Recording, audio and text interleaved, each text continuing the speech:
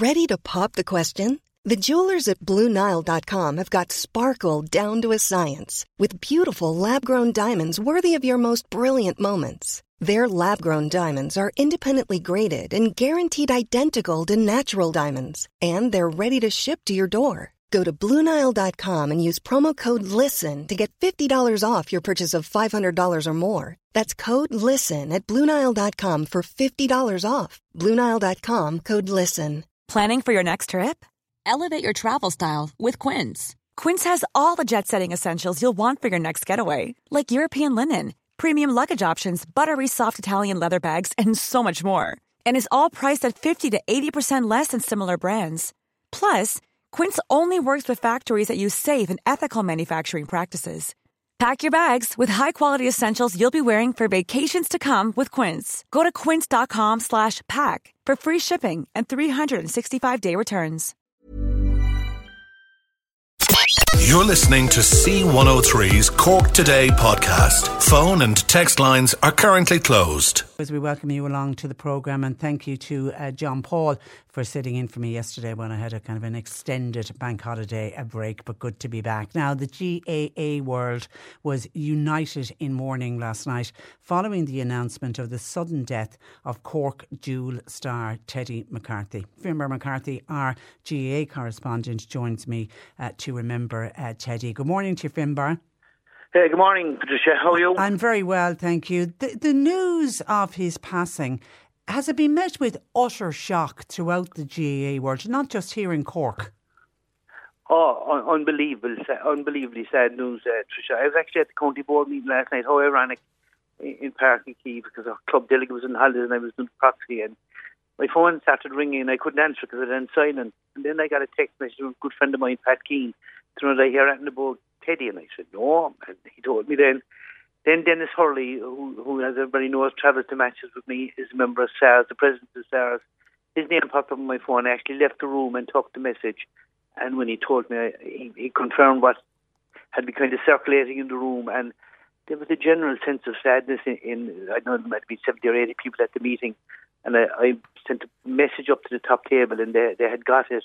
They had heard the rumour, sadly, and it was true, but it's incredibly sad. And you know, watching the papers this morning and social media, there's genuinely shock and distress at Teddy's passing at 57 years of age, so sudden and so unexpected. Yeah, and I mean, I saw him pictured watching the under-21 match on Sunday. Yeah, ironic enough, Mary, my wife, was at the match. She was in the VIP section, rare enough of peace, and Teddy was there with his great friend Tomas Mull, and they were having a bit of banter, and Mary said to me, he was in absolutely brilliant form. He had the shorts on, the sun was shining, Cork were winning, and he was having the crack, and as he always did, he was that kind of a character. And she said, when I texted her last night, she just could not believe it, like that. The suddenness of it all has kind of taken everyone by surprise and really shocked. He was, as I said, he was in great form last Sunday. And of course, the only player to win All-Ireland senior football and hurling medals in the same year. I mean, Teddy was really a living legend. Without a shadow of a doubt. And I was reading some piece there. I think there's 8 players have won both medals. Most of them are from Cork, ironically enough. But Teddy is the only one, as you said, to win it in the 1 year. And I was on there with PJ and Tomas and Larry on the opinion line a couple of minutes ago. And that will never again be done. I don't think any player is going to win the 2 medals in the 1 year. The way the inter-county season is gone, it's just too condensed and you can't do it. And for that alone, Teddy deserves to stand there on his own for the rest, for time immemorial. It will never again be done. And, you know, it's so fitting that he should get it because he was an exceptional hurler and an exceptional footballer. And better still, a great guy.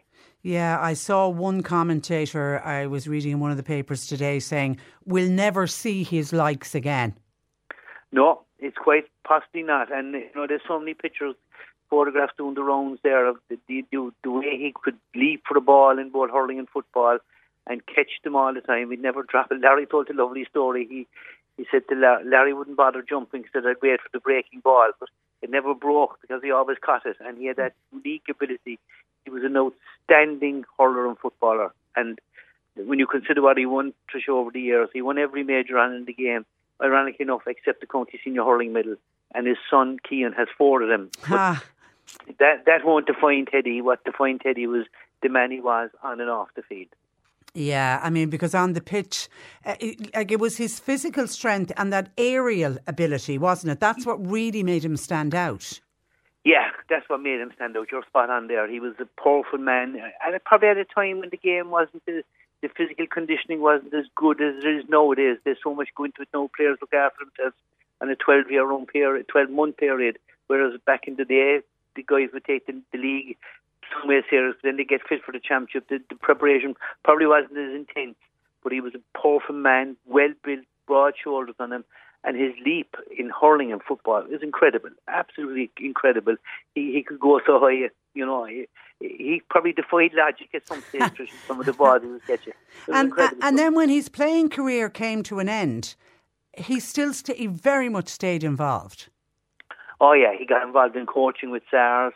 He coached Laois briefly. He was involved as a cock selector for a couple of underage teams for a couple of years. With SARS, he coached Passage then last year. But SARS was his love. He loved SARS, his club. He was actually the vice chairman of the club at the time of his passing, and he gave so much time to SARS. And Dennis Hurley was telling me last night, on Monday, they're trying to secure some extra land, and he was on it on a bank holiday Monday. Imagine that now.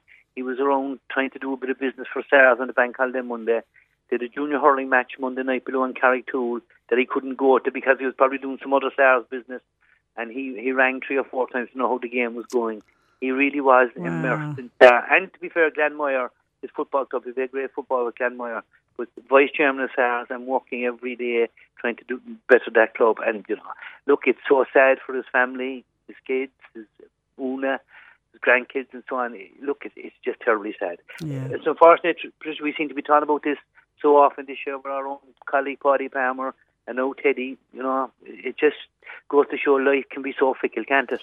Yeah, and it can be taken from us all in the blink of an eye. And our deepest sympathies to his wife Una and to Cian and to Niall and to Sinead and as you say, to the grandchildren and the extended family, because the loss they are experiencing is just huge today. Listen, Finbar, thank you for that, and thanks for joining us on the programme.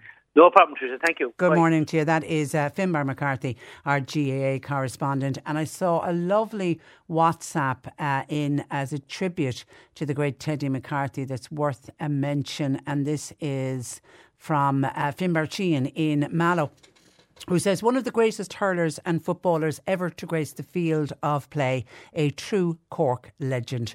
The only player to hold an All-Ireland football and All-Ireland hurling medal in the same year.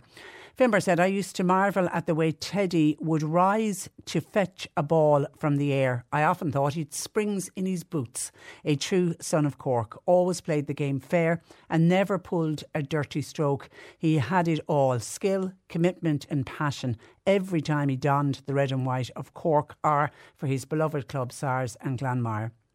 Thoughts and prayers are with his wife Una, sons Cian and Niall and daughter Sinead, brothers and sisters, SARS, GAA Club and Glanmire. A sad day today for Cork as a true legend has left us. And a quote by William Shakespeare that best describes the great Teddy McCarthy. Some are born great, some achieve greatness, and some have greatness thrust upon them. Rest in peace, Teddy McCarthy. People remembering the great Teddy McCarthy, and people very shocked with the news of his passing just shy of his 58th birthday. One person says, what a great character Teddy McCarthy was. We will never see his likes again. Another said, a legendary figure of our game, and he has been taken too soon. And John, the well-known GAA man in Mallow, says, I can always say I was in the company of Teddy McCarthy in O'Keefe's Bar in Mallow. John says he was a true Cork GAA man. Thank you for that. And then Michael wants people to also please remember the Pope in your prayers today. The Pope is undergoing abdominal surgery. I was reading earlier he's gone for a hernia operation. He went in for a checkup yesterday and he was admitted to hospital and he's having a hernia operation. Now, he had colon surgery about 2 years ago, and he's suffering from a hernia that's causing recurrent painful and worsening symptoms. So he is being operated on today. So Michael in Castlelambert said, please remember the Pope in your prayers today. He's having a lot of health problems. May Our Blessed Lady protect him. Also, Michael says, 27 years ago today, Detective Jerry McKay was murdered by the IRA. A sad day for the Gardaí and for the country. Goodness me, isn't that hard to believe that is 27 years ago.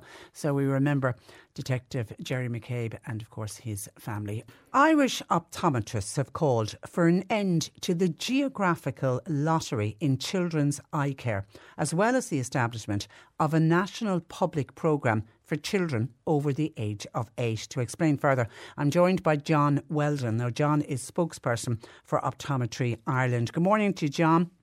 Good morning, Patricia. Good morning, listeners. And you're welcome to the programme. I suppose, firstly, explain to us, what sort of geographical inequalities are you seeing across the country when it comes to eye care for our children? Well, irrespective of what our members are reporting, we surveyed each of the CHO regions to see what they were doing to provide care for these children. And really the results are pretty shocking across the CHO regions. There's a massive disparity. For example, in certain parts of Dublin, you can have your child's eyes examined freely and have free spectacles dispensed. But if you come down to the southwest and you go to Cork, Kerry or other areas in the southwest, there is no active scheme present and no payment available for parents. So what should be good for the goose should be good for the gander. So there's a discrepancy in costs depending on where you live, what your postcode is? Absolutely, and God help us if you were to live in the northwest, in Sligo and Donegal, they have no provision of service at all for those children. So no matter what difficulties you had, they can't even give you an estimate of how long you'd be waiting because they have nobody in place to provide that service. Isn't there a school screening programme for eye care in place? There was indeed, Patricia, and in actual fact in the constitution of the state and various medical act legislations, the state promises to look after those children with eye care and provision of an appliance where it was necessary for them. Unfortunately, back in the Great Recession of 2009, many senior nursing staff who were public health nurses and so forth took early retirement. They went and they weren't replaced. And these people were the central part of the National School Screening Programme. So that programme has very much fallen by the wayside since then. And I'm assuming you also would have had children missing screening because of COVID. Well, in actual fact, all through COVID, optometry was one of the very first professions to design safe programs and protocols to be able to deliver eye care safely. We were commended by the Minister of Health for so doing last year, and we worked seamlessly throughout the COVID time. In addition to that, many of our members worked in the vaccination programs as well to contribute to the national effort there. Myself and my colleague Martin O'Brien, the chair of our education committee, were the first two optometrists to qualify and register and administer vaccines up in Dublin at the start of the COVID vaccination programme. And we were very happy to contribute to that effort. And in the same way, we're very happy to contribute to what should be a national equitable scheme for all of our children. And is it fair to say, John, that the earlier you can detect a problem with your children's vision, the better? Well, Patricia, that is the critical element. You know, for example, if a child is missing from school for a couple of days, how far they fall behind so quickly. So if they have a vision problem that's preventing them from seeing stuff on the blackboard or doing their homework correctly or taking in information from the teacher, how much more disadvantaged will they become? And there are three major areas that we think about in this type of conversation. First of all, what we call an amblyopic, or commonly called a lazy eye. And that once that's detected and treated correctly and in a timely fashion, it's easy to manage. But if it's not detected and not treated in a timely fashion, it results in intractable or irreversible loss of sight in one or both eyes. And that will rule you out of things like being a bus driver or a train driver, a pilot or a guard or member of the Defence Forces. The second element is what we call a squint or a strabismus, where one eye turns and doesn't return to its normal position. That requires early detection and surgical intervention, and we all know how long the surgical waiting lists are across the country, but particularly in ophthalmology for eye surgery, there's a very long waiting list. And then the third element we think of, Patricia, is short-sightedness, or myopia as it's correctly called. This means you can only see at a very short distance, so again, you can't see what teacher is showing you or indeed what's on the board. Yeah, and children are very good at covering that, aren't they? They're not going to openly come home and say, I'm not seeing what's on the blackboard. Yeah, it's strange. It's often presented in general practice in many, many different ways. You know, in actual fact, strangely enough, in more recent times, kids will actually create symptoms or invent symptoms because they want to wear spectacles because it's kind of a cool thing to do. So that kind of almost is contrary to what we would think about. However, what we're interested in and what the profession of optometry is interested in and certainly concerned with is that all of our children are seen. Those that need help get that appropriate help, but very timely, and that they move on to not be disadvantaged by that into their careers and education. Yeah, 100%. So how many optometrists are in your organisation, John, and how do you feel your members could help? Well, that's the central part of the issue, and I suppose that's what gives us a little bit of frustration, Patricia, because we've over 700 members in our professional organisation who are all highly trained and qualified professionals, regulated healthcare professionals under CORU, and in over 350 locations across the country. So they're very easily accessible. They are skilled and equipped to deal with all of these issues. We're just waiting for the HSE and the Minister of Health to sit down around the table and help us contribute to designing that effective national programme for children's eye care. And that's what I saw in your press release. You're calling on the Minister for Health, Stephen Donnelly, to intervene. And you certainly, as you say, you need to sit down with the HSE. Yeah, and you know, it's not unprecedented to work in this fashion, Patricia.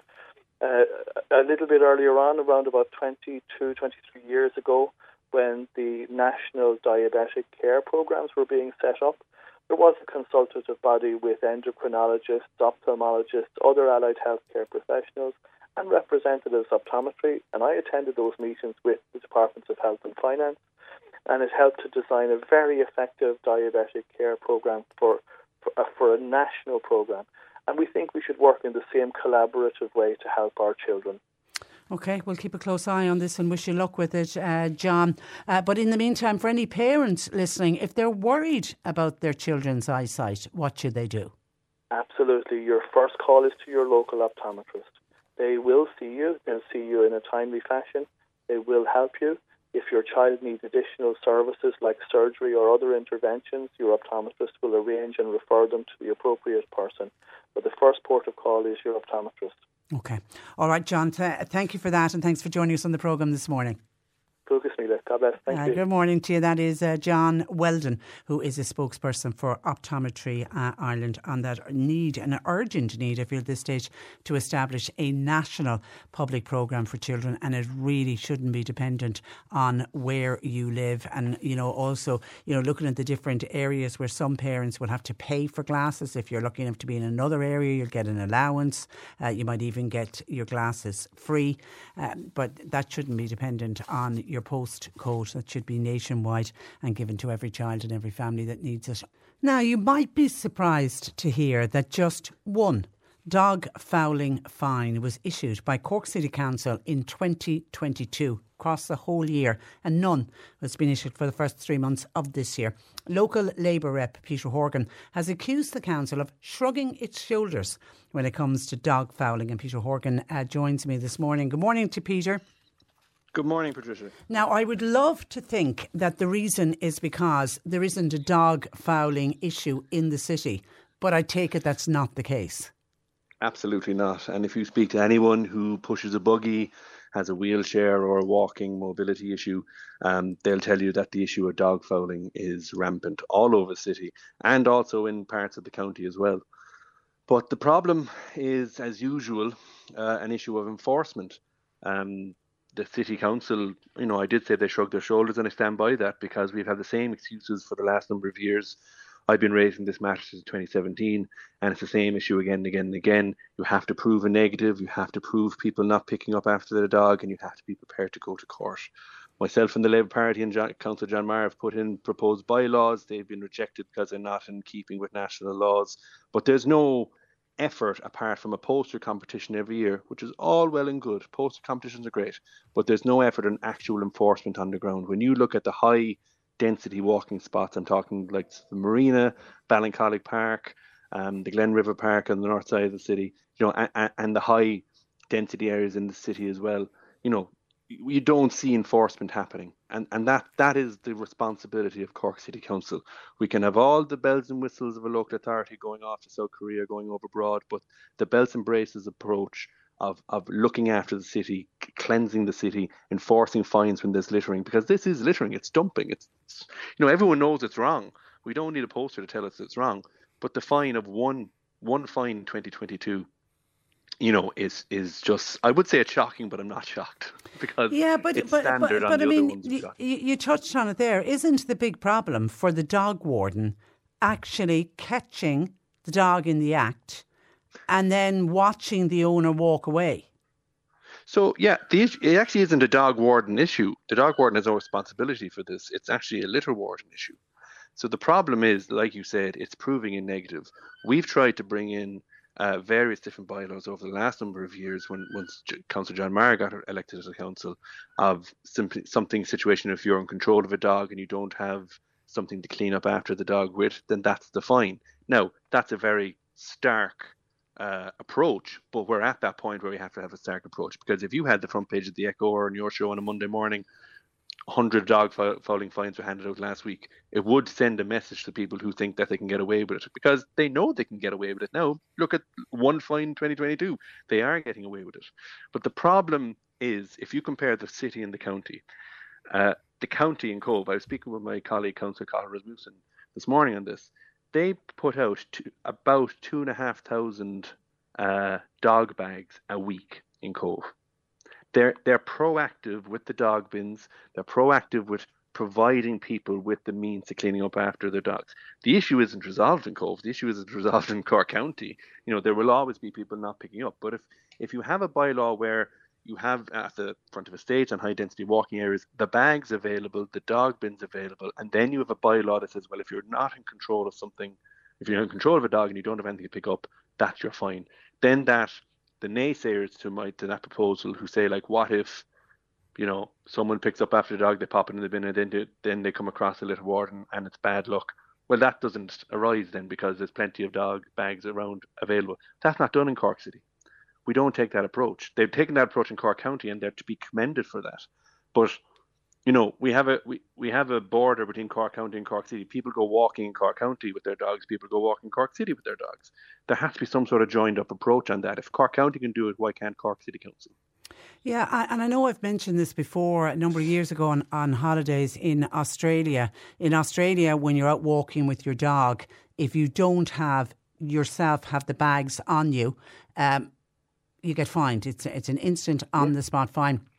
And on 2 occasions, while over on holidays, out walking with my sister-in-law's, dog on the lead, and actually on the lead she has this little container that has the poop bags in it.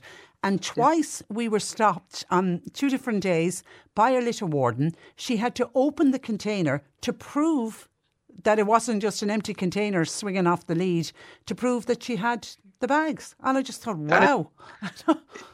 It's a measure of responsibility, and majority of dog owners are responsible. Let's be honest, they are. But it's that small minority that are ruining our streets and ruining the reputation then of other responsible dog owners. Another issue that we have as well, and it's the same in the county, is if a fine is accused or levied, someone has to be prepared to go to court and stand up. So if you say, well, I saw Mr. X not picking up after their dog, you have to be prepared to go to court and say that in court. And people won't do that. A big responsibility for citizens to do. What we need actually is, under the Circular Economy Act, which came into force last year, Senator Mark Wall of the Labour Party in Kildare had an amendment that was agreed by the government regarding CCTV and illegal dumping. That's what dog fouling is. It's illegal dumping. It bypassed the GDPR requirements that the Data Protection Commissioner wanted to impose for CCTV and illegal dumping. We're more than 12 months on from the signing of that Circular Economy Act. And working with Sean Sherlock and Mark Wall, we found out that it's now the responsibility of every single local authority to draft up a code of practice for that GDPR CCTV section of the Circular Economy Act. They have foisted that back to the Local Government Managers Association, who have yet to respond and submit a draft code of practice to the department. So we're giving local authorities the tools to catch illegal dumping in all forms via CCTV. Yet 12 months on from giving them that tool, they haven't utilised it. And a big problem then that in defence of the county councils is that they're saying that they have to hire a data protection officer to monitor the data and all that. So the question now is, right, well, have government resource the local authorities to deal with illegal dumping, including dog fouling in that as well. So like that, there's a lot of finger pointing here. You over there should do it, and the other person points over there to you. There is an area of personal responsibility of dog owners, but we just need, I think, as a Cork City and County Councils, need to work together and develop, move ahead of the rest of the country and say, look, this is the line and no further. Yeah, put deterrence. Yeah, put deterrence in place. We certainly need to do something at this stage, because it is one of the main issues that we get complaints in about when people are talking about any kind of littering. People will always bring up about dog fouling, and actually a number of people are saying surely CCTV cameras are the way to go. But as you explained, it is the way to go. But the council's hands are tied, because if you could catch people and then have the video evidence, you wouldn't need somebody to go to court to say, I saw Johnny not pick up after his dog. But the councils do have that power now once they get that code of practice in. So we need those codes of practice sent into the department, accepted and put into practice. But a lot of the time in Ireland, in these sort of instances, there's a lot of red tape and bureaucracy. And in the meantime, we just see more littering and more dumping happening. And, it is a public health issue. Anyone with young children, I have young children myself, you're walking along and, a 4-year-old will point and say, what's that? And, you're scrambling with the buggy to make sure the 4-year-old doesn't pick up what's left by the dogs, and so it is a public health issue. I know the Green Party have some legislation about increasing the fine exponentially. That doesn't, to me, I don't think that addresses it, because the issue isn't, it doesn't matter whether it's 150 fine or €1,000 fine. If there's no fines being levied, then what's the point? You need enforcement. You need litter wardens to be given the tools to keep our streets clean, which is what they're tasked to do by the local authorities. And we need the local authorities to kind of step up on this. Okay, a couple of people are pointing out that we need more bins to dispose 100%. of the dog waste. And somebody who works with the local Tidy Towns group says the amount of people who do actually pick up after their dog but then toss it into the ditch. Or even worse, hanging it on a bush or on a tree. Many bus stops around me, you'll see it. It's crazy. On a bus if you're going to the lengths of picking it up, then either get it to a bin or bring it home. So the issue of bins, and specifically dog bins, they are in the county council areas. They're down Little Island, Carrigaline Cove. But, in the city, they just don't operate it. They say we have bins on site, regular bins. But a lot of the time, those aren't there. If you walk down the marina, the bins facilities just simply aren't there. I've asked for that to be improved upon, to be added for specific dog bins to go in. There is an argument against putting in anything. I hear sometimes from the council that if you put something in, it'll be vandalised. But if you're going to approach running a city or a county with that kind of attitude, you'd never install anything. With the fear of vandalisation. That's an issue of society itself. That's another argument for another day. But if you were providing proper dog bins, proper dog bags like they do in Cove and the rest of the county, there are solutions. You're giving people the tools, and you're stripping away the excuses. And because someone else, a lot of the time over the years, you hear those excuses of, well, there's no bags, there's no bins. Well, if you put the bins, put the bags, then you're like, well, what's the issue now? Yeah, you have no excuse. Somebody else is pointing out an issue, and I remember we did an interview on this back in the summer of 2021, and it was an initiative put in by Cork City Council, because, you know, it's not just here in Cork that we've got a problem with dog fouling, and they ran a campaign called Clean It Up, You Dirty Pup. And what they did was they had stencils in areas where there was a lot of dog fouling. They had these stencils on the ground, and then they had volunteers going out in each area, and they'd spray and highlight where dog poo was, where somebody hadn't picked it up, and it was in fluorescent pink. And it actually worked. They saw a reduction of 55% in dog fouling in the 3-month trial. And, you know, they were saying it was all to do with a collaboration with community groups to encourage people to be more responsible. So, like, it's a city council thinking outside of the box. And I think that's what we need to do. We need to, what we have isn't working. So we need to look and try and get ideas or come up with our own solutions. 100%. And like, to be fair to City Council, they did also do a pilot last year of plainclothes litter wardens. It sounds very NCIS, I know, but plainclothes litter wardens, you know, doing it. I never saw any results out of that. Yeah. You know, I don't think anyone saw any results out of that. So, you know, it's well and good thinking outside the box. It's well and good doing a 3-month trial project. But if that trial was successful, why wasn't it increased upon? Because the issue hasn't gone away, you know, and it's not this isn't a 9 to 5 issue. You know, people are, most of the time, I'm not a dog owner, but people I know who have dogs, they walk them early in the morning, late at night. That's your main time for walking a dog if you have a job and whatnot. But, you know, we do need outside the box thinking, but the very basic enforcement and, you know, preventative measures that can be done by more bins, more bags, and more on the beat litter wardens, okay. And a presence. And because if you know there's a presence in an area, you'll be less inclined, I would think, to do it. Yeah, well, it's like when there's a speed van, you're constantly monitoring your speed to make sure that you're not going to go over the speed limit. Not that you should ever drive over the speed limit. And just a final one, Teresa is just back from a holiday in Spain. She said, how come other countries don't seem to have this problem with dog waste? She couldn't get over in the part of Spain where she was. There was little or no evidence of dog fouling, and yet there was lots of people out with their dogs. How do we get the message through to dog owners that they need to clean up after their pets? A bit of it is, in other European countries, they have very strong local government. They have the powers of local government are quite well endowed, and they have a budget line for that. And similarly as well, the police services over there have an additional range of powers that, say, the guards wouldn't have here. I don't believe a guard can intervene in a situation like this. I think it's a litter warden issue for what we're talking about here. But in terms of local government, they have resources. It's not like here where we're heavily centralised with local government in terms of local government funding, as you've heard usually around budget time, local government budgets, you know, requiring central government top-ups. You know, that's what we need. You know, personally, I believe, like, next year, our local elections, you could hold your local councillor to account on dog fouling if you wanted, or the state of our roads. But what we do need to kind of hold the council chief executives to account as well. Unfortunately, they're unelected. You know, they're appointed by the councillors. But we do perhaps need to start re-looking again, like we did in 2019, at a directly elected mayor. And someone who, you know, we can pin the blame or pin the success on once and for all. That's an argument certainly for another day, Peter. But in the meantime, thank you for that, and thanks for joining us this morning. Thanks, Patricia. Good morning to you, Peter Horgan, local Labour rep for Cork. Pat in Fermoy says this debate has been going on for years. There's no point talking about more litter wardens as they won't be there in the future.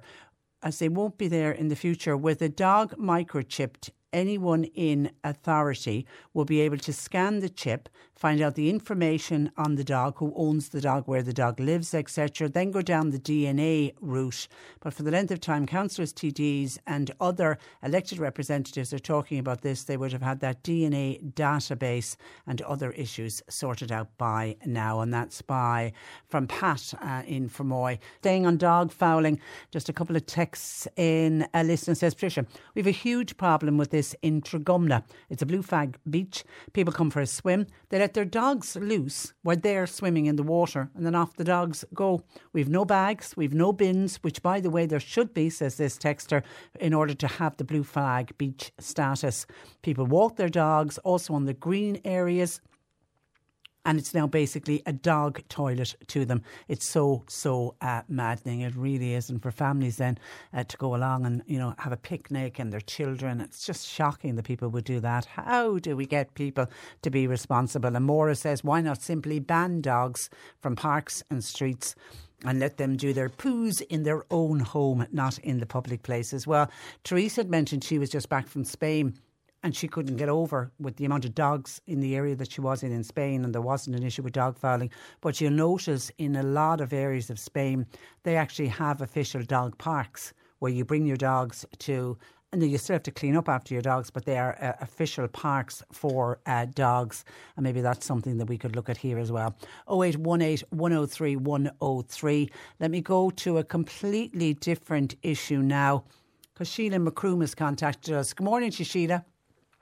Good morning, Patricia. Now, I'm really disappointed to hear this. Tell me what's going on in the housing estate where you live.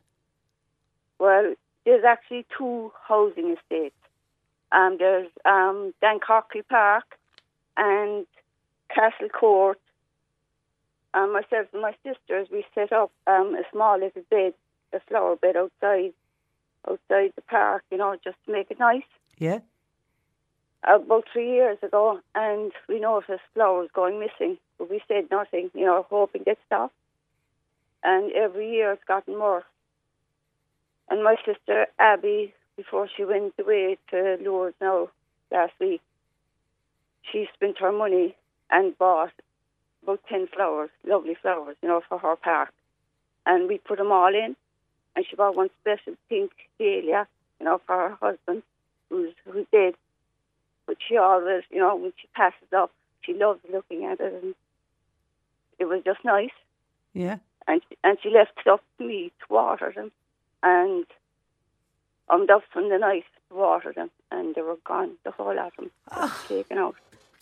And this is a group. This isn't anything to do with Tidy Towns. This isn't anything to do with the council. It's just you and your sisters deciding to do your bit for your local community and brighten it up for everybody.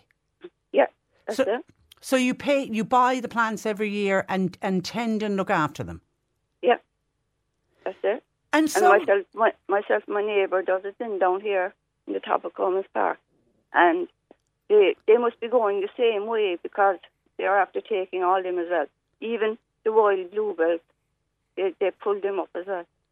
But are they? Is this just vandalism that someone's pulling them up, and when you go, you can see? No. Because the ones that they pulled up successfully, they took away. But the ones that they pulled up without the roots, they just threw them back down. So they're definitely taking them. To plant them somewhere else? In their own gardens, obviously? Yes. Oh my God, that is just... I can't. There's a new form of law, and my sister now, Abby, she's the most lovable lady, I know she's coming home from Medjugorje today now, and I know when she finds out, she's going to have a little cry for herself. Just sad. I know, because she went out and bought that pink dahlia, and it's in memory of her husband, and what a lovely thing to do. And then for her to come back from her trip to Medjugorje to be told someone has decided to steal it. It is the lowest of the low. They took the whole lot of them. They took the whole lot of her flowers. And your own money you're spending on it as well. Yeah. Well, it's not so much that a lot. It's just that anytime you pass, we pass it every day, and it's lovely to see, and you're picking weeds here and there and just fixing it up bit by bit. And now just to see it desecrated like that was very disheartening. Yeah, okay. So did anybody see anything? Did anybody witness anything? I mean, they must have had containers with them. I know for a fact it's happening on Sunday nights anyway. Sunday nights. I went up at 9 o'clock and the flowers were there. And I went back down then for a watering can. And when I came up, within 1 hour, they were gone. The whole lot of them. So was it daylight, or was it getting dark at that stage? So it's getting a small bit dark, maybe. Okay. But I mean, they knew exactly what they were doing. Like, this is very bad form. It's shocking. It's just, it's the lowest of the low that somebody would go to that lengths in order to, I'm assuming, to have flowers for their own garden. Shame on them. Absolutely shame on them. Yeah. And if anybody's witnessed anything, please report it to the Gardaí. But it really is awful. And you're going to have to break the news to your sister, Sheila. I know. But I don't know, will she stop it like her? Or will she buy more flowers? I don't know. Because I'm only hoping by highlighting, Patricia, that it might stop. The person is listening to the radio now, and they'll just stop. And you think it's the one person doing it, do you? I'd say it's the same person every year, to be honest. But they're getting, usually it was only 1 or 2, but they took 5 or 6 now, Sunday night. And the one in Coleman's Park is gone as well. Like, I have flowers now to put in there, but I'm afraid. I know. They'll be gone. I know. I absolutely can understand why you would stop doing it, and that's a shame if you do stop doing it, because you're doing it for the betterment of the community and to bring joy to everyone, because there's nothing nicer than passing an area and seeing beautiful flowers. Yeah, I agree totally. That's exactly why she was doing it.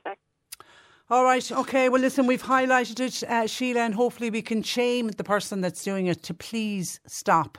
I mean, all of the supermarkets are selling, I know times are hard, cost of living and all of that, but, shrubs and plants, some of them can be very, very expensive. Save up your money and buy. Yeah. Please don't take them just because they're planted in an area and planted by people who just want to do something for their own community. It truly is shameful. Make it look pretty. Yeah, that's it. All right. Listen, Sheila, thank you for that. All right. And thanks for joining us. Right. And you can hear in her voice, bless her heart, how upset she is, but I think more upset for her sister who's going to come back, and that gorgeous pink dahlia that she brought in memory of her late husband has now been taken. It really is shameful.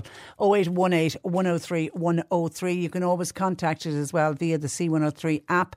If you don't already have our app, please download it now from the App Store. C103 Jobs. Ward personnel, they've got vacancies for carpenters today. The number to call is 021 2339120. Health assistants and a social care worker are wanted for work in Charleville. Please apply to St Joseph's Foundation. You can go onto their website, or you can phone Neve at 086 084 3733. A person is wanted to work on a dairy farm near Mallow. Now, it's for the summer months. Experience would be an advantage, although not essential. 087 297 9018. And a qualified electrician is wanted to work in Mallow. Call 022 31200. You'll find all the details and more job opportunities by going online now. Just go to c103.ie/jobs for more. This is C103.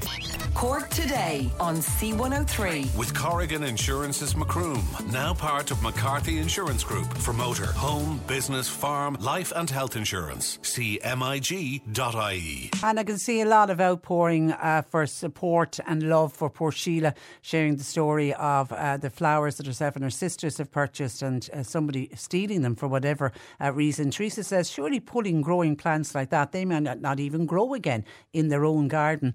Yeah, but they seem to know what they're doing, because she was saying if they pulled them up and they didn't get the roots, they left them. So they only took them with the roots and all, so that they knew they would be able to then replant them, I'm assuming, in their own garden. Teresa says, I feel so sorry for Sheila after all her hard work and rewarding work for that to happen. And someone else is suggesting that Sheila and her sisters should set seeds like wildflower seeds, mix them all up together and almost make like a wildflower garden in that area, surely nobody would steal those flowers. Yeah, that's not a bad suggestion. Thank you for that. And a lot of people saying that they have nothing but sympathy for Sheila by telling herself and her sisters to keep up the great work. The community certainly will appreciate it. 0818 103 103, John Paul taking your call. Now, as thousands of young people across the country are, as we speak, completing their first exam paper for this year's Leaving Certificate and Junior Certificate exams, we once again hear a call for students with dyslexia to be given more time to complete their tests. Fine Gael Senator Tim Lombard joins me with his views on this topic. Good morning to you, Tim. Good morning, Patricia. And you're welcome to the programme. Now, I spoke a few weeks ago with Rosie Bissett. She's the CEO of Dyslexia Association, who was explaining that in third level, students with dyslexia are afforded extra time. So it means the Leaving Cert class today, if they're lucky enough to get the points and go on to college and they're doing exams this time next year, they will have additional time. So what's the difference between second level and third level when it comes to exams? It's a bizarre scenario that we're stuck in at the moment. We're kind of stuck in a time warp, is how I describe it. We're looking at a scenario that we have nearly 135,000 students doing exams this morning. Probably 10% of that cohort are actually dyslexic. Some have been diagnosed, some haven't. And what the 10% require is they require additional time to help them work through the actual paper itself. And Rosie's dead right, and Rosie's a fantastic advocate for people who are dyslexic. She does an awful lot of work with the Dyslexic Association of Ireland in her role as CEO. But like to have a scenario that at Leaving Cert and Junior Cert level, they don't have the accommodations because they're dyslexic. And when they go to third level, they do qualify for the extra time. And it's a very practical way. What they do in the third level colleges is they literally put a note on your table in exam times, and you're not separated, you're part of the group, and you just get that extra time when they pick up the paper. It's a very practical solution to an issue. And the real issue here is that every time the exam commission look at this, they refer back to a report that was done 21 years ago, and they say it was an expert report done. The world has moved on in that 20 years. Technology has changed how dyslexic people operate in workplace and in education.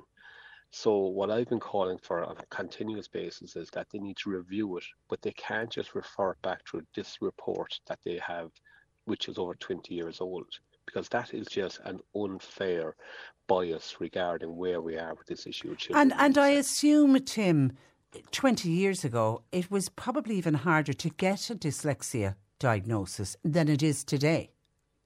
Completely. And like I was talking to an individual, he actually emailed me and I rang him afterwards, and he told me his story about being in school and being dyslexic in the 80s. He's now in his 40s and now he's after discovering he's struggling all the way through life. And I think when you talk about children and students being dyslexic, we forget that 10% of the population is dyslexic. Majority aren't diagnosed, in particular of the older demographic itself. So we have a huge issue in maybe informing that cohort of society, that you're probably the smartest man in the class or woman, but you just have a different way of doing your actual business itself. And we're not you're not reinventing the wheel here. If you look across to even some of our European neighbours, the majority of them allow additional time at state exams for students with dyslexia. Yeah, like if you were to look at the European norm here, like look at France, 33% extra, Italy's 30%, the UK give 25% extra time. And this is at second level, at the same cohort I'm talking about this morning. And then to think that when you go to third level, you actually get that accommodation. And they are reasonable accommodations that are granted because of your actual issue of being dyslexic itself. It's a bizarre scenario, and I really feel for the 13,500 kids that are doing the Leaving Cert today that are dyslexic. They're unfortunately at a disadvantage. Unfortunately, they will need a little bit more time to go through the paper. They will need a little bit more time to put it down on actual paper itself, and they won't be given that time because in many ways of a report that's 2 decades old. And dyslexia, Tim, is nothing to do with intelligence. Somebody with dyslexia just needs additional time to process the written word. Yeah, probably if you're dyslexic, your IQ is off the rails. You're actually one of the brightest people in the class. You just have a different way of actually computing and actually looking at things. And the smartest people in the world are probably dyslexic, as there's some great cohorts out there that have kind of been great ambassadors for the actual Dyslexic Association itself. And I think this is about trying to change minds here. There's an awful lot of work been done in the last few years. I have to admit that. An awful lot of work been done by the Dyslexic Association of Ireland to change those minds. But we still have huge issues about accommodations for assistive technology, which help children who need that help regarding actually reading and writing.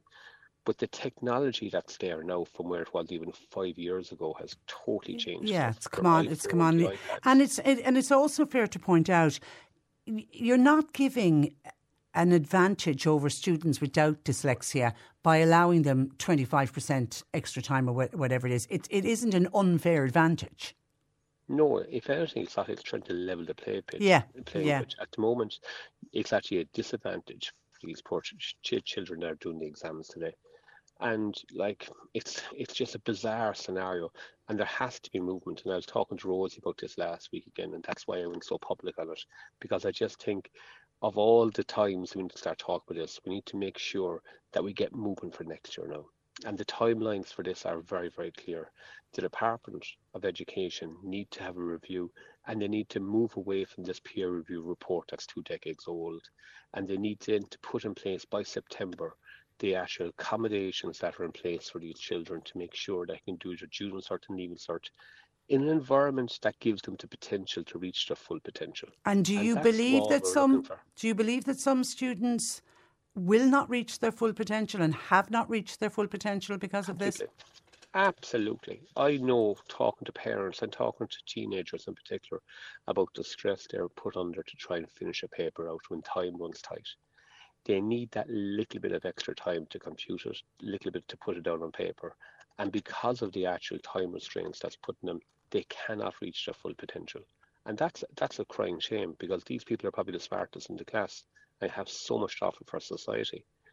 And we have done so much in this space, but there's so much more to do. And as much as we're doing it with the adults, with the students, I still think the big cohort that we haven't tackled yet is the adults. To think that 10% of our population are dyslexic, the majority of them probably don't know it. We need to have a program put in place, whether from the farming point of view with Tashka or Tagish, which are really good knowledge of who's where and who's not, but also throughout the rural and urban communities. We just need to inform people. And it's in many ways inform people how to work their mobile phone properly in many ways, because they probably have the technology required to help them go through life on their mobile phone. Scan to text, scan to speech, all there on their phone. You just need how to work it. So that's another cohort that just needs to be helped to make sure they reach their full potential. But this morning, it's about trying to talk about literally the 1,350 kids that are sitting in front of an exam this morning and are running out of time because they haven't got God help them. Yeah, God help them. And as you say, it's too late for the class of 2023, but it could be introduced for the class of 2024. And by introducing it for the class of 2024, it'd be there for every year thereafter. And that's our real debate. That's our timeline. We need to keep on beating this drum for the next 3 or 4 months to make sure that the review they're talking about happens, but more importantly, they take an independent look at this. They look at the European norms, they look at what's required, they look how society and technology have changed in the last decade, just to make sure that we get a fair approach. And you rightly said, we're not looking for an advantage. We're just looking for the ability for these people to reach their full potential. And that will help everyone. To me, it's a win-win for everyone, and it brings everyone along on this circle of life. Yeah, but I go back to one of my first points to you. It makes no sense to me that students in third level who are sitting end-of-year exams, they get the additional time. I mean, that had to have been sanctioned by the Department of Education at some stage. Absolutely. And the way it works if you're dyslexic is that in the primary education sphere, you probably are under pressure. Second, you get a little bit more help. And when you get to third level, you get unbelievable help. And that's the biggest problem with the education system if you're dyslexic. At the top of the ladder, when you're in third level, you do get the assistance that's required. You're fighting for it in the second level, and in third and in primary school, you're fighting for diagnosis to make sure where or what is the issue with you. So at the bottom of the pyramid is the primary school kids. They're the people that are looking for the assessments, looking for the teachers to understand what's happening, looking for the parents to understand what's happening, so they actually can move forward in the education sphere itself. When they get to secondary, there is accommodations made available, but the department needs to do more, in particular about exam time, and particularly about when people can get the accommodations. I have some people on to me at the moment who have children who have assistive technology in first and second year in school, but unfortunately they still haven't been granted the capabilities to use that assistive technology when they do their junior cert examinations. That needs to be cleared up. You need to, if you're given an assistive technology grant. Millions of people have lost weight with personalized plans from Noom. Like Evan, who can't stand salads and still lost 50 pounds. Salads generally for most people are the easy button, right? For me, that wasn't an option. I never really was a salad guy. That's just not who I am. But Noom worked for me. Get your personalized plan today at Noom.com. Real Noom user compensated to provide their story. In 4 weeks, the typical Noom user can expect to lose 1 to 2 pounds per week. Individual results may vary. Here's a cool fact. A crocodile can't stick out its tongue. Another cool fact, you can get short-term health insurance for a month or just under a year in some states. United Healthcare short-term insurance plans are designed for people who are between jobs, coming off their parents' plan, or turning a side hustle into a full-time gig. Underwritten by Golden Rule Insurance Company, they offer flexible, budget-friendly coverage with access to a nationwide network of doctors and hospitals. Get more cool facts about United Healthcare short-term plans at uh1.com.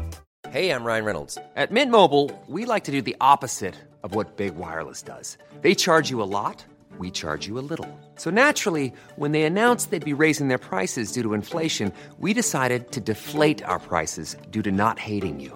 That's right. We're cutting the price of Mint Unlimited from $30 a month to just $15 a month. Give it a try at mintmobile.com/switch. $45 up front for 3 months plus taxes and fees. Promo rate for new customers for limited time. Unlimited more than 40 gigabytes per month. Slows full terms at mintmobile.com. You need to be allowed to use that for the actual exams rather than waiting for the examination commission to agree to that sometime in third year. That kind of confusion affects people all the way through. Yeah. But there's movement, but there's a lot more to be done. Okay, all right.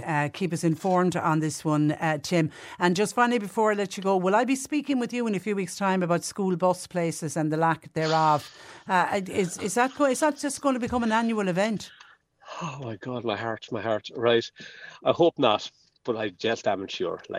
This review that happened, that's again the review that happened in February 2021 for school transportation hasn't been published. We still haven't reviewed for school transportation. And I have been talking to nearly every WhatsApp group I have on my phone to make sure everyone's applied, to make sure everyone's on the system. So hopefully we've everyone actually on the system itself at this stage. I am deeply fearful of what's going to happen next September. And I personally hate September because that's the time when we have chaos when it comes to school transportation. Parents trying to live their lives, students not being on school buses. And the stress levels, Tim, that it causes is just incredible.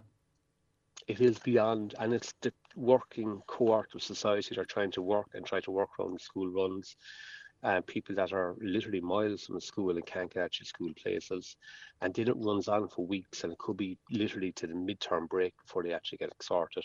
And don't get me wrong, there was some people in Ballinhassig who didn't get it sorted this year, and I think that was terrible as well.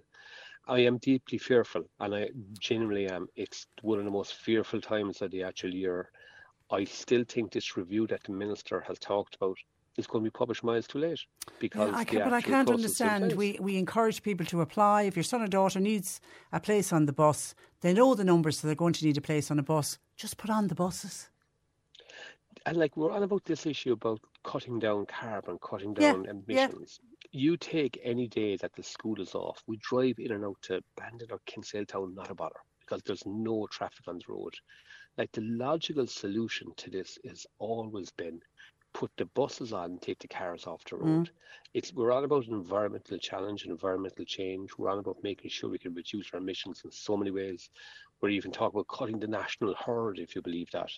But the practical solution would be to put on enough buses to get the kids to school. There's one solution that could work instantly. All right, listen, Tim, I know I'll be back to you again on that one. But in the meantime, thank you for that and thanks for joining us on the programme.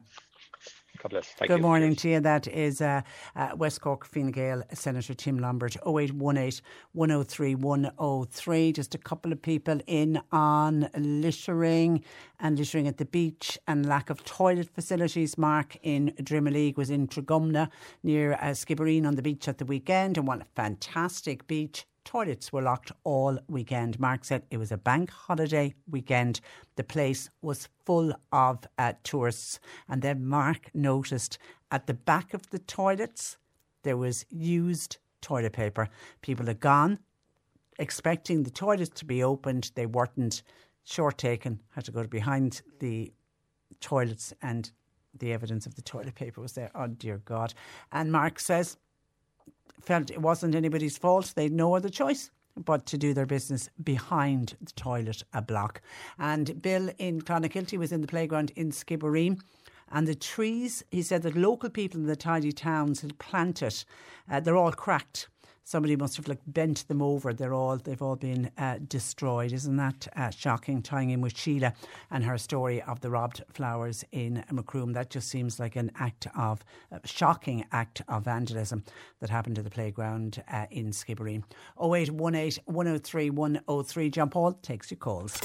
Cork Today on C103. With Corrigan Insurance's Macroom, now part of McCarthy Insurance Group. Want great advice? You know who to talk to. CMIG.ie. This coming Friday and Saturday, street collections will be held all over the country. It's in aid of Hospice Sunflower Days, which is a national fundraiser on behalf of the Irish Hospice Movement. To chat about the importance of Sunflower Days, I'm joined by Enid Conway, who is fundraising manager at Marymount University Hospital Hospice here in Cork. Good morning to you, Enid. Good morning, how are things? I'm very well, and you're very welcome to the programme. And it certainly looks like the sun hopefully is going to be shining for Sunflower Days, which will just add to the day. Now, I was surprised to read this, it's the 33rd year of Sunflower Days. It is indeed. It's a really strong national campaign. 33 years is absolutely incredible. It's made such a difference and it's made such impact. Is it one of your biggest fundraisers of the year? So Marymount are one of the hospices. So it would be, yeah. So it's one of our national campaigns. So there's that, and then there's the coffee morning. Yeah. And all year we're kind of thinking, oh my God, Sunflower is coming. It's something that we really, really create a big buzz around, and lots of volunteers and everyone kind of pitches in and everything. And it is something huge that we really focus on. Absolutely. And an important aspect for everyone to remember is that what's raised locally stays locally. So all the money that is raised here in Cork will go to Marymount. Absolutely. What's raised locally stays locally with Hospice Sunflower Day. Absolutely. And it's great, so people know that when they make a donation, it's going to go down the road for them, or maybe to a family that they know will benefit from it. And outside of the street collections, Enid, you also have a virtual sunflower garden. Can you explain that to us? That's right. So on the Hospice Sunflower Days website, you can actually dedicate a virtual sunflower. So you can make a donation for a virtual sunflower. And you can actually write a little dedication message and dedicate it to someone that you know, maybe someone that's passed or someone in your life now. And you have that opportunity to write the message as well, which is a great way to kind of to dedicate it to someone and to kind of honour someone as well, That's a really, really sweet thing to do. And people can do that online at sunflowerdays.ie. That's it. That's it. Sunflowersday.ie. Yeah. Now, hospice care, Edith, it's not all about end-of-life care. I think when people think of hospice, there was once upon a time, there was this notion, that's where you go to die. But it isn't. I mean, people will use the services of Marymount, and I've spoken with many of them on the programme. They use the services for many, many years. Absolutely. So there's specialist palliative care for those with life-limiting illnesses, of course. There's also respite care, there's services for elderly people, and there's bereavement support and pastoral care for family members too. And then we have community palliative care nurses and specialists who also visit people in our care in their homes all over Cork and Kerry. So it's about making those times in your life, which might be the most kind of precious moments in your life, really, really special and really matter a lot, and the nurses here are absolutely incredible at doing that, as are the pastoral care staff and the bereavement support. I think that bereavement support services is so important, because what you're doing there is you're looking after those that are left behind. Absolutely. And like grief, we used to understand grief in stages, but now we understand it as variable, and it's so different. Each person is just so individual, and our bereavement support staff are so aware of that, and they're very pioneering in their approach to supporting people with that as well. And we had, of course, the results of last year's census was released last week, showing, I don't think anyone was surprised to see it, we have a huge ageing population. Absolutely, yeah. Many of them, Enid, will depend on hospice care. So your work is only going to increase. It will indeed, and I think it's true to say as well, like that you can kind of measure a culture by how they treat their aging population, and it's something that we globally are facing as people are kind of living for longer, and there's kind of advancements in medication and everything like that. So the more that we kind of learn, and the more we educate ourselves, the better we'll be able to treat this growing community. Okay, and we all have the opportunity to help support the great work of Marymount Hospice this weekend for Sunflower Days. So it's Friday and Saturday. Is it right across the city and county we can expect people out doing street collections? Yes, absolutely. Street collections. There's lots of our volunteers positioned in supermarkets and shopping centres as well. They're very friendly. Please come up and say hello. We have loads of gorgeous, bright merchandise with sunflowers on it.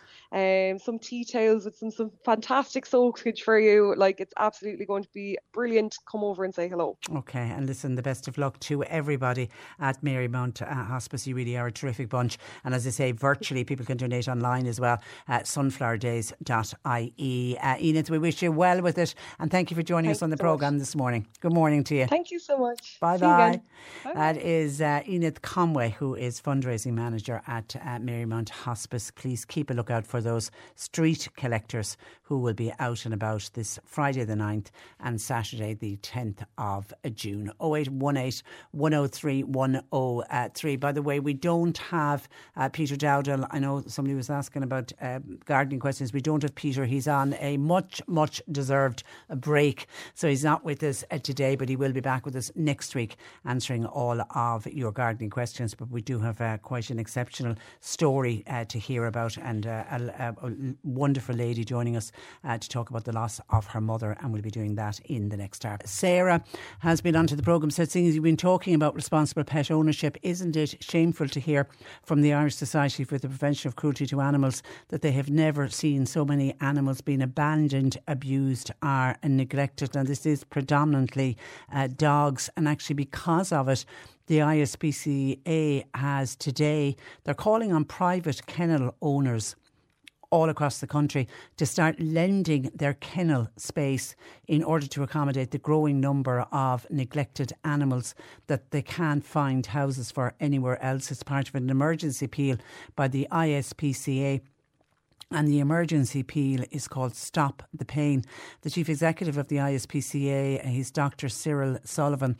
He said there's been an unprecedented number of neglected animals this year, with numbers he reckons they're likely to double over the numbers they took in last year. He said it is staggering from their point of view. And he pointed out that their annual numbers for last year have already effectively arrived in the first half of this year. So they're expecting they're going to have double the number of cruelty cases and neglected animals coming into their care. He says it's now a very, very serious situation.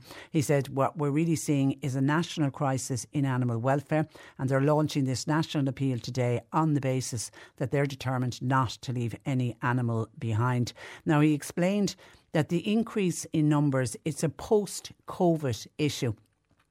And we all remember during the pandemic there was a huge demand for dogs. And because there was a huge demand for dogs, the cost of buying a dog and a puppy tripled, sometimes even quadrupled. And then, of course, when everyone went back to work post-COVID, the market effectively died overnight. But, of course, the breeders didn't realise that it was effectively going to die overnight. And there was many breeders, some of them legal, but many of them illegal, who ended up with all of these additional animals that they no longer wanted. And then you had people who took in animals thinking, this is going to be a pet for life, suddenly realising, no, don't have time for it now. So they said they're seeing a double effect, very serious, he says, in terms, particularly for breeders and the large numbers they're taking in. And he went on to talk about a recent case. And I know I read about this a couple of weeks ago in the papers where the ISPCA, an inspector went to a location. Now, they'd got a tip off to the helpline that there was dogs in distress at this particular location. And when they went in, they found 116 dogs in one small room. They were all in cages on top of each other. No light, no exercise, no food. They said the condition of the dogs was absolutely deplorable. And even though when they went in, the inspectors, and found these dogs, all of their kennels and centres were full, but they said they had no alternative but to take the animals to safety. Now, as a result of that one case, they're renting temporary accommodation, but they've decided today to launch this national appeal in order for them just to continue their work during this year, 2023, because of the increase in numbers. The ISPCA has a plan in place to provide temporary accommodation, and they're hoping to do this by appealing to private kennel owners and also vet services to ask them, if you have any availability, please help us out. And the main thing then is they need to develop their own capacity to have kennels going into their own centres, and to make sure that they take them out of the private kennels and then into their own care. He's appealed for people to please consider fostering animals and see how it works out. You might decide after fostering a little dog, you might decide to adopt it, but there's, you won't be forced into adoption, but maybe consider fostering a dog. And Dr. O'Sullivan from the ISPCA said that the serious penalties in place for abusing animals will fines up to €250,000 and a 5-year prison centre for cruelty cases. He said the penalties are there, the legislation is there, and he says now at this stage they just need to push for more resources to go into reinforcement in order to catch the people who are responsible. But it really is shocking to think that the ISPCA, which is just one charity working with animals in this country, that already by this year, we're just into the start of June, they have taken in as many animals and dealt with as many cruelty cases as they did for the entire period, 12-month period of last year. That is very worrying going forward. 0818 103 103. Our lines are open. Cork Today on C103. With Corrigan Insurance's Macroom, now part of McCarthy Insurance Group. They don't just talk the talk, they walk the walk. CMIG.ie. I spoke earlier with poor Sheila in Macroom, who was very upset about the flowers that herself and her sister have been putting out just in 2 housing estates in Macroom, just to brighten up the area for everybody else. And she reckons it's one person stealing the flowers, and they're taking them roots and all, so they're obviously planting them then in their own garden. Just shocking, absolutely shocking. Somebody said that they were out last night for a drive on that new stretch of road between Kildallery and Mallow, which is a fantastic stretch of road, I have to say. Anyway, this listener says, I saw 2 ladies out for a walk and they were litter picking on the sideway. This is a brand new road, so it must have been people dumping things out of their cars or people while out walking. Absolutely shocking. And well done to those 2 ladies. I'm assuming probably part of the Tidy Towns group in Kildallery. Kildallery have a really good Tidy Towns group, but it's just awful that people have to do that, give up of their time and go out and pick up rubbish that other people either dump out of their cars, as this listener said. I would be very slow to say it's anybody locally out walking, dumping rubbish rubbish. I think more than likely it's people driving by just throwing the rubbish out the car window. Shame. Leave it in your car, please, until you get it home. And then public toilets has kicked off. When we were talking about lovely bank holiday weekend and people saying there were various beaches, public toilets and some of them locked. John in Newmarket wants to point out there is no public toilet in the town of Newmarket. He saw a woman who had to go to the toilet in the car park, squatted down behind her car. Nowhere else to go. What a desperate situation to find yourself in. The poor woman. Orla in Bandon said, yet again, and Patricia, it was mentioned on your programme last week, busy weekend in Longstrand near Onahinsha, no public toilets opened. The toilets there have been closed for years, but surely now, since this beach is becoming so popular again, it's nearly as popular, Orla says, as it was back in the 90s. They need to reopen these toilets. And then John in Cove says people should know by now that Cork County Council think people don't need to use the toilet on a bank holiday weekend. Maybe they should hold it until the Tuesday after the bank holiday. Maybe they want us all to start using our poop bags like they do with our dogs. OK, we're going to send yet another email on to the council to say particularly those beaches that got mentioned that did at one stage have toilets or have toilets that are locked up. Are there any plans to reopen them? And I know there's that whole argument about antisocial behaviour and some people just destroy the public toilets and the council don't have the outdoor staff in order to maintain them. I do know what the problems are, but I think a lot of our listeners are right. Busy weekend. How can you expect someone to bring an entire family to the beach for the day, pack a picnic and not expect anyone to want to go to the toilet? You know, you have to have facilities in place. 0818 103 103. And let me go back to kind of the discussion that kicked off the debate about lack of toilets at beaches, and that was to do with dogs and dog fouling, and my chat earlier with Peter Horgan of the Labour Party. Ken has been on to us. Good afternoon, Ken. Hi Trish, how are you keeping? You well? I'm very well. You think there's a simple enough solution to all of this?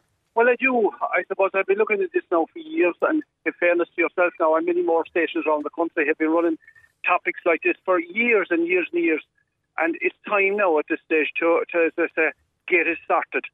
So basically, your problem at the moment is with your dog dirting, and people. There are certain clients, as you know and I know, that have no respect for man or beast. Yeah. We know that. But the situation is simple and cut to the chase. Each dog, as far as I'm concerned, should be tagged, should be chipped, and should be registered to the owner. It's as simple as that. DNA can be brought in. This was spoke about for years, and I actually, going back 10 or 15 years ago, suggested this to a particular setup where this could be done. And I believe now they're talking about it, but talking is the word. Maybe it's going ahead. I do not know. So I don't want to hang myself by saying it's not. OK, and when I knew what you were going to be talking about, I did a quick Google search because I did remember that there was one local authority somewhere up the country. Turns out it's brought it in. It's Leitrim County Council last year brought in. Now, but what they did at the time was it involved dog owners voluntarily providing the saliva sample, their personal information, and then it was stored on a DNA sequencing and stored on the database.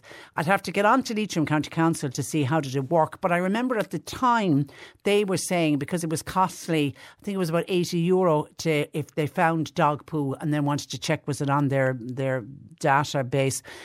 So there's a funding issue. But we need legislation. We need legislation brought in which would force every dog owner to have saliva taken from their dog and do it at the same time that you microchip. It would be as easy as that. 100%, Trish, 100%. You're thinking like me, or thinking like a lot of people, I would imagine. This is simple.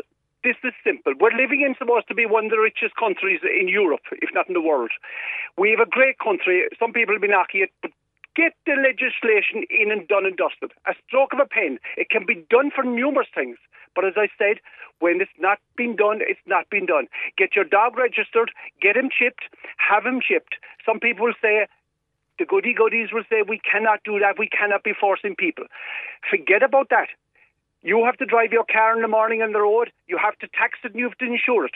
If you're stopped down the road, there's a link to your car, to where it was bought, to who has it registered, who was the last owner.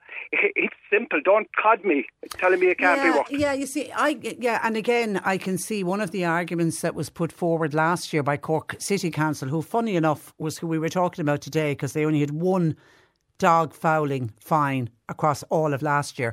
And when they were asked about Leitrim County Council and what Leitrim County Council were doing, they straight away pointed to, yet again, the GDPR implications of transferring and storing personal data.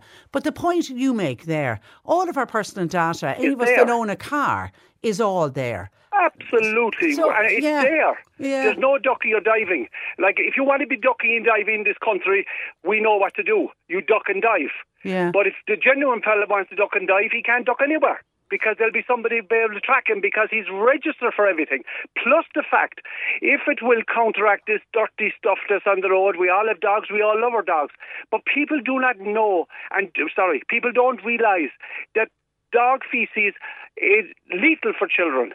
If they get that into their eyes or anywhere else, into their mouth or whatever, on buggies or whatever, into their car, you have another problem. Now you have a cost. You have a cost to the government. So it's a knock-on effect.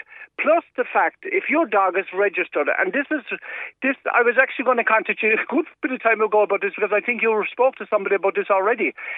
Each dog will be tracked. No, and I'm not diverting from the problem of the dog pool at the moment, but I'm just going to go into the sheep, because I'm looking at sheep in the field. No, your dog is registered on a database.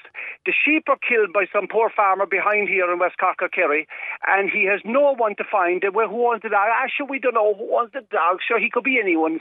No, he can't be anyone's if he's registered and tagged. On the database, database. And they could do the DNA sampling from evidence. Well done. It would certainly solve that problem. You have the toilet problem then as well. Yeah. I suggested one time that we should put up cameras in particular places, vulnerable places we call them, where you could have, somebody will say to me, how do you know there's going to be antisocial behaviour there? Well, look, I'm not a fool. We all know where it takes place in different parts of times.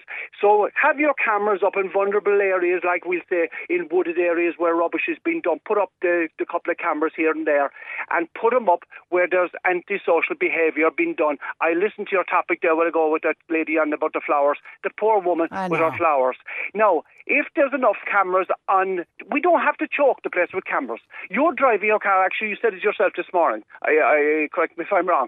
We know there's speed vans down the road, and we know there's checkpoints, and we're going to be all wary of that, and we're going to make sure our car is tax insured and possibly have everything done to 110%.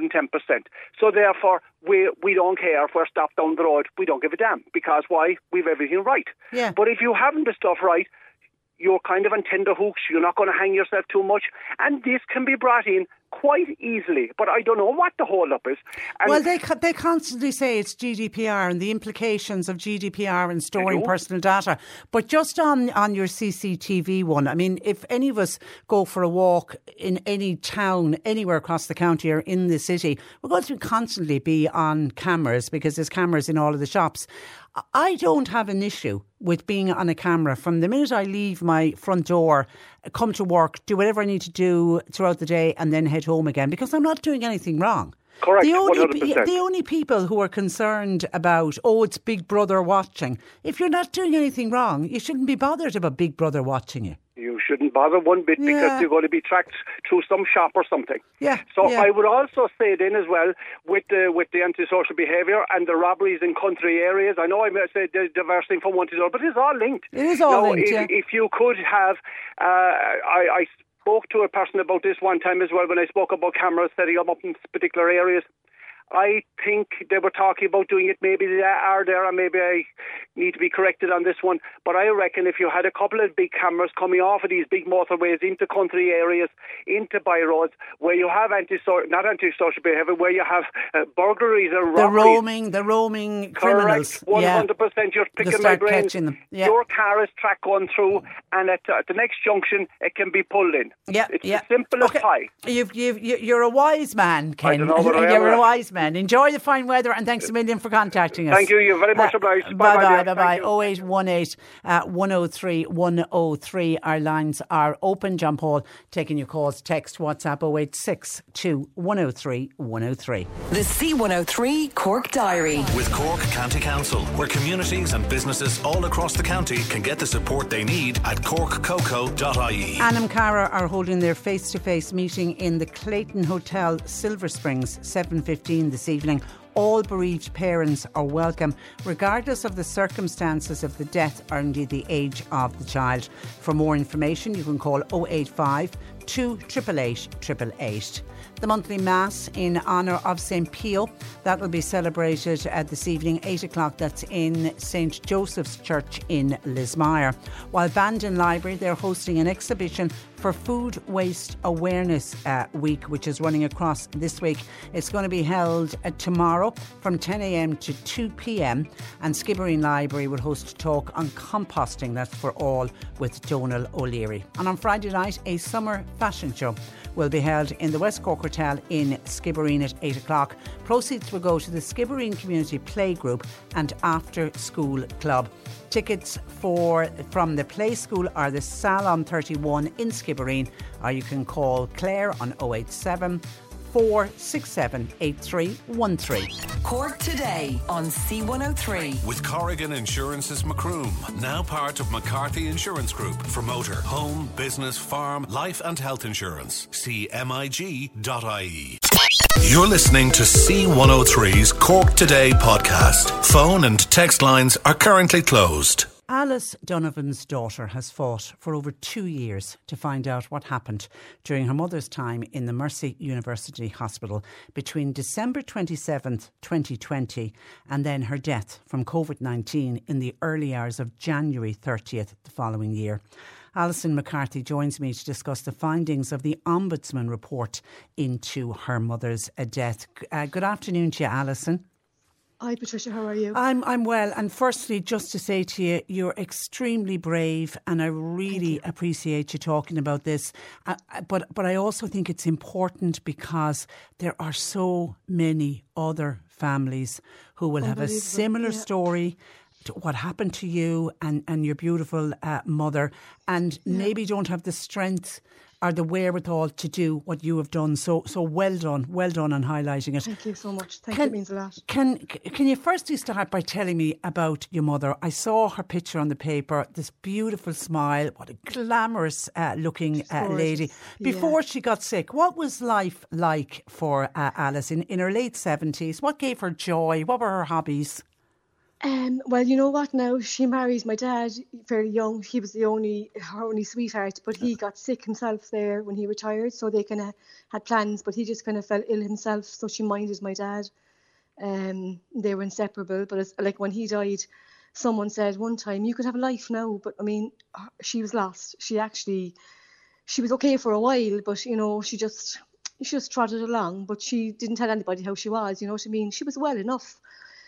She did suffer with COPD, but I mean, it never left her stop her. She loved her style. She loved her friends. She loved going to the over 60s. She loved an old sing song.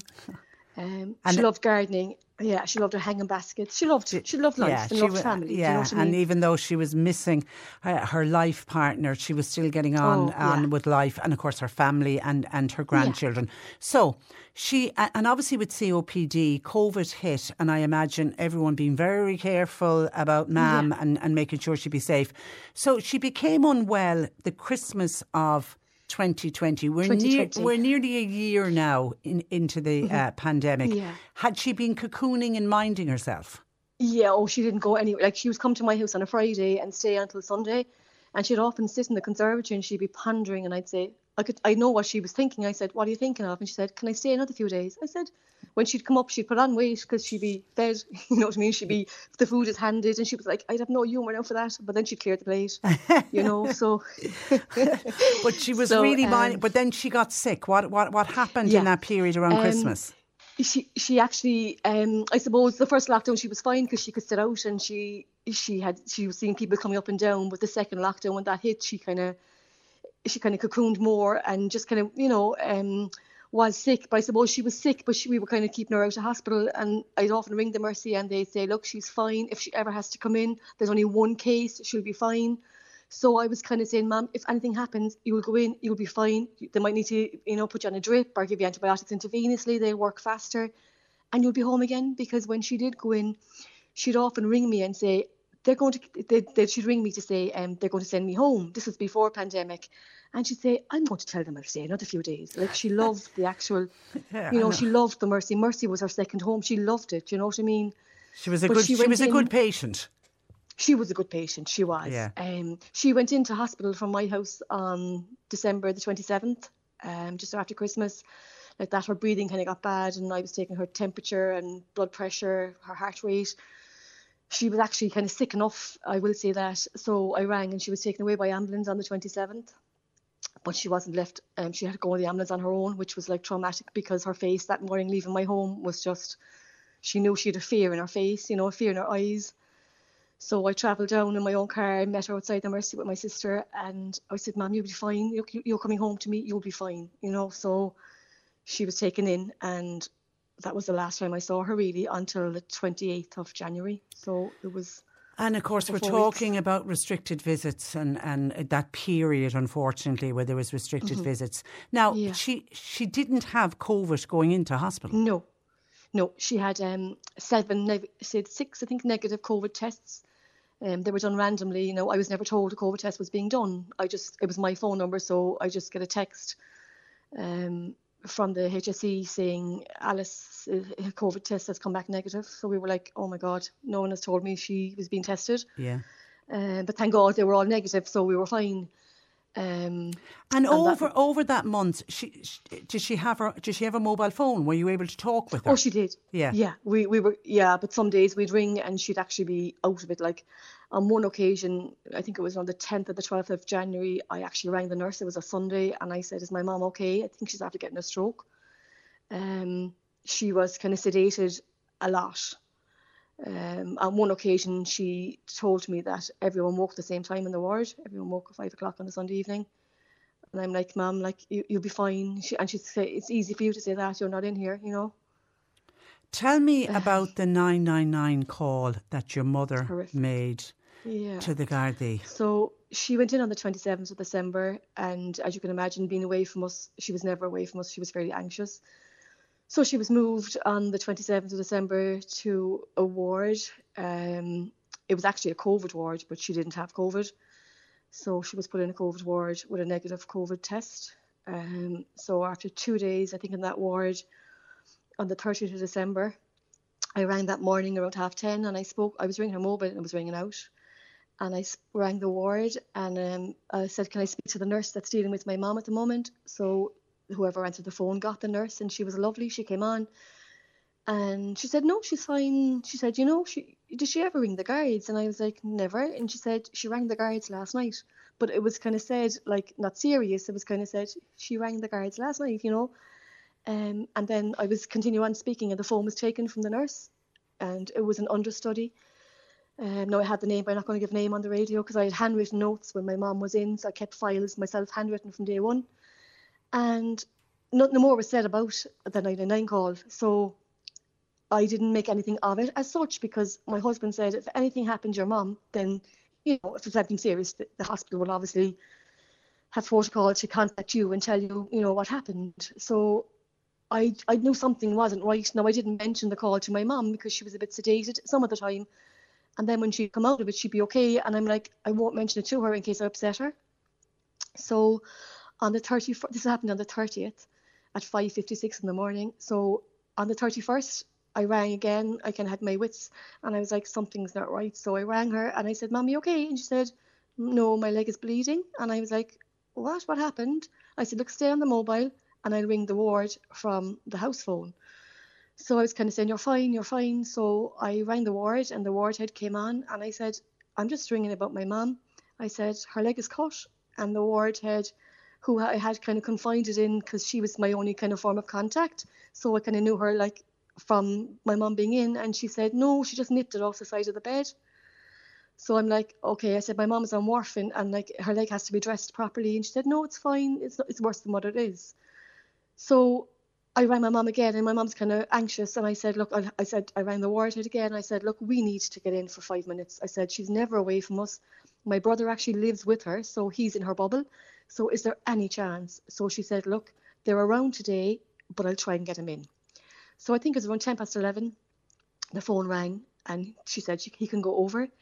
So he went over, and to be fair, she was sitting up in the bed, and she was in her nice pajamas, all dressed, and she said, go home, get out. She said, you'll get COVID. So he just kind of said, Mum, can I have a look at your phone? And she was like, what are you looking at the phone for? He said, just check your credit. So to be fair, he said, thank God I tipped him off, because when he did go into the phone, he screenshotted the time and date of the 999 call. So at least we had that to work off. Yeah, you know? And that becomes important to the story in a moment. So over that month then, you started hearing or seeing your mum's health deteriorating. Yeah, I kind of heard it really, you know what I mean? Like, on one occasion I was told she was coming home, so we were preparing to take her home. But then in the next breath, like they'd say, she deteriorated and she was being sent home again. I'm like, is she coming home or isn't she? You know what I mean? Because we had to get stuff in place. But I don't know, because like my mother was called a wrong name on more than 2 occasions. When I'd ring looking for my mum, Alice Donovan.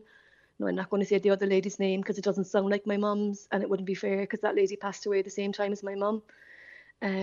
And I'd have to correct them. I'd say, that's not my mum. My mum is called Alice Donovan. Oh my God. So you were getting information about another woman. Oh. Yeah.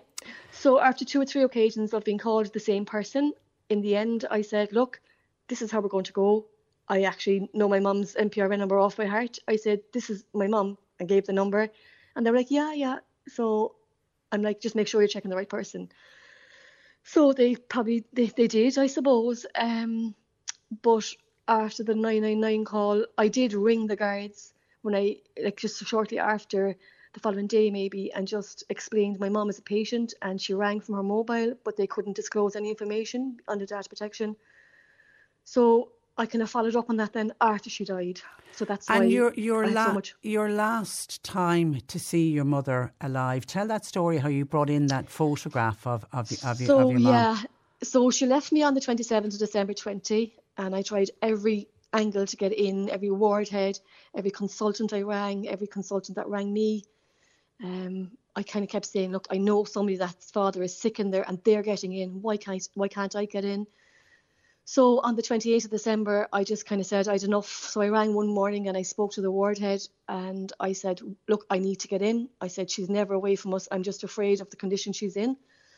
And the nurse said, I said, look, I had COVID. I just happened to say I had COVID myself and I'll take a chance. Now, I have underlying health conditions myself, but I'd have given my right arm.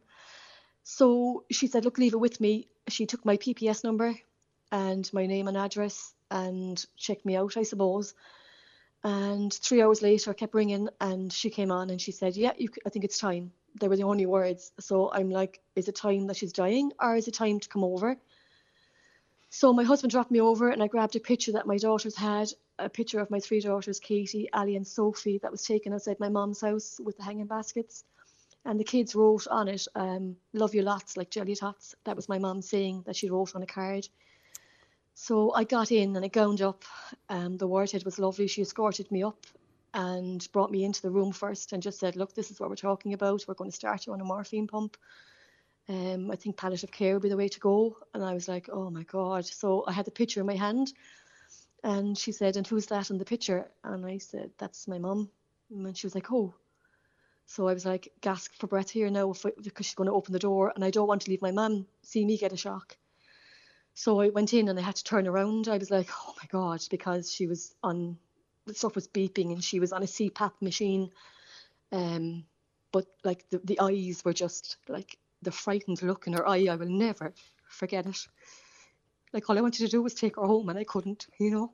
Oh, goodness. But yeah, that was on the 28th and I stayed a full hour. I overstayed my welcome, I suppose. It's awful to say that, but I never left her hand go. I had her hand caught and rubbed her hand and looked into her eyes for the full hour. I just kept telling her she was a trooper and how brave I was. She was clean. That's the only thing. She was clean, you know. She was full of, her appearance was everything, but she had a hospital gown on her And I was like, where's all your pajamas? You know, there was nothing in the ward. And did she know you were there? Oh, she did. Yeah. She did. Because I gave her the picture, and I actually took a few pictures. You know, I put my hands on hers and I took a few pictures. But the pictures are live, you know. When you go back into them, you can hear her kind of talking. She would say my name and stuff. Alison, and the kids. And so the nurse came in and said, look, you'll have to go. You can overstayed, you know, really. And I'm like, okay. So I left her hand go and I went to the door. And I said, I can't do this. So I went back again. And 3 times I did that. And she was like, don't go. And I said, Mum, look, I'll come back later. I'll just go and get the kids their dinner. And the nurse said, look, please don't tell her that, because she's going to get really agitated and she's going to be looking for you. So I left, and that was it. I said to the nurse, I think my brothers are below trying to get in. You'll have to come down, and, you know, I don't want to be the one to only get in. So she came down looking for them, but they were gone from the door because they were refused entry. So I never got a phone call from them any time that day or night, but I rang at 2 and 3 in the morning, and I'd say the nurses knew me by name at this stage, and I knew them by name, and they said, Alison, she's fine, any deterioration, we'll call you, go to sleep. And I'm like, but I can't sleep. So on the Friday morning, I rang again, and I spoke to a lovely nurse again, and I have her name, but I'm not going to disclose any names. And she said, you can come over again. And I'm like, what? I put down a night during the night thinking I'd never get in again. So I said to my husband, will I run now or will I wait an hour or two? He said, look, go with your instinct. So he dropped me to the door, and I actually ran from the car. I sprinted, hands and legs into the Mercy. I was brought back into the ward, and I sat with her. I painted her nails. I fixed her hair. I just told her like how brave she was and how strong she was. You know. That was your last. I never, like we tell each other daily that we loved each other on numerous occasions. Every phone call, love you too. So she knew that, you know what I mean. But she knew after my presence there that she knew she was idolized, and she knew I adored her, you know. But her nails, I painted her nails. She was meticulous with her nails and stuff and her hair. But a nurse came into she was actually feeling a bit cold. My mum, she was on warfarin. And I said, Mommy, you're cold. And she kept saying, no. And I said, Mommy, you're cold. I kept saying it because she was cold. So I rang the bell. And after about 20 minutes, the nurse came in and out loud said, you have to go. You overstayed your 15 minutes. So like my mom's eyes then just looked at me as if to say, like, what is she saying there? You know, so I just kind of said, okay, I'll go 2 minutes. So in the meantime, I FaceTimed my brothers. We had a family group set up, so something told me just to FaceTime everybody. So I kind of turned the phone to my mum, and I had a brother in America, Michael Paul, that couldn't come home from restrictions. So I gave him his time. I gave everyone their time out of my time, you know. The little time I had, I gave up to share with everybody else. So I left that day again, and they said they'd give me a buzz if she deteriorated. But again, I got no call. I rang on numerous occasions. My family were fighting to get in. We were fighting amongst each other. No, I have to get in. But they would leave nobody in, only me, because I was in already. But I took a step back later that evening. And I said to my sister, look, just go you. I'll step back. I'll give up my time. Because I kind of said my piece, you know. So she got in, and she played all her Sonny and Old songs and Elaine Page, and she started reminiscing about long ago. So like she had a different, we were different, you know what I mean? So she had a different talk with her, and she laughed and she smiled, and my sister left, and my sister called the nurse, and she said, what are we talking? And she said, she's going nowhere tonight. She's too strong. So she rang me when she came out. So about 12 o'clock I rang again, no answer. 1 o'clock I rang, no answer. So it was 2:13. We were all sitting at the bed, myself, my husband and my 3 kids. And I said, I'm going to ring again. So I rang and I spoke to the nurse. I have her name and all. And I said, look, I'm just ringing about my mum. I knew something wasn't right. She said, the nurse that's dealing with your mum at the moment is on her break. So she said, if you want to call back in about a half an hour. So we were sitting in the bed, and I said, I'll call. And I said, you know what, now I'll give the nurse another few minutes to come up from her break, to gown up and put on the PPE gear. And my phone rang at 3:02. Sorry, no. within the same nurse that took the first call and said, your mother passed so peaceful. And I just hung up the phone and rang my family, and I just said, Mum is gone. So the phone rang again, and it was the Mercy again, and they said, can you bring over some clothes, because if you don't, she'll be laid out on what she has on her, and you can all come over. And I'm like, oh my God, like, we fought for 4.5 weeks. Every avenue, I tried everything, but we couldn't get in. But then when she passed, we can all go over. The amount of families that have said that you wanted to be there when she was alive. But Alison, you then you had to go to the Ombudsman to find out, and that's why we're talking this week, 2 years on, because the report came out on Monday. Firstly, you discovered, you were led to believe that your mother there was somebody with your mother when she died, and that turned out not to be true.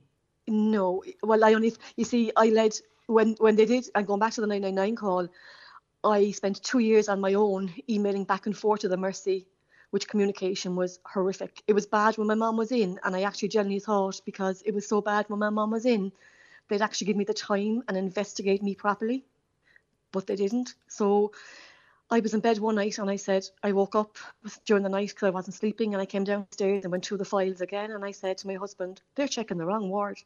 Because I asked them what ward was my mum in when she made the 999 call, and they came back and told me a ward, but she wasn't in it. So all their investigation to my mum that was in the ward for the 999 call, they were checking the wrong ward for 1.5 years. You and your sister actually got to hear that call. I had to go down a long route with an inspector in the Garda station in Anglesey Street, who was fantastic. I can't praise the guards enough. She followed up on it, and she got me the call, and she gave me the opportunity if I wanted to listen to it, and I said no at the start. But I suppose after the weekend, I kind of said I have to know what happened to her. So I brought my sister with me, and that call will haunt me till I die.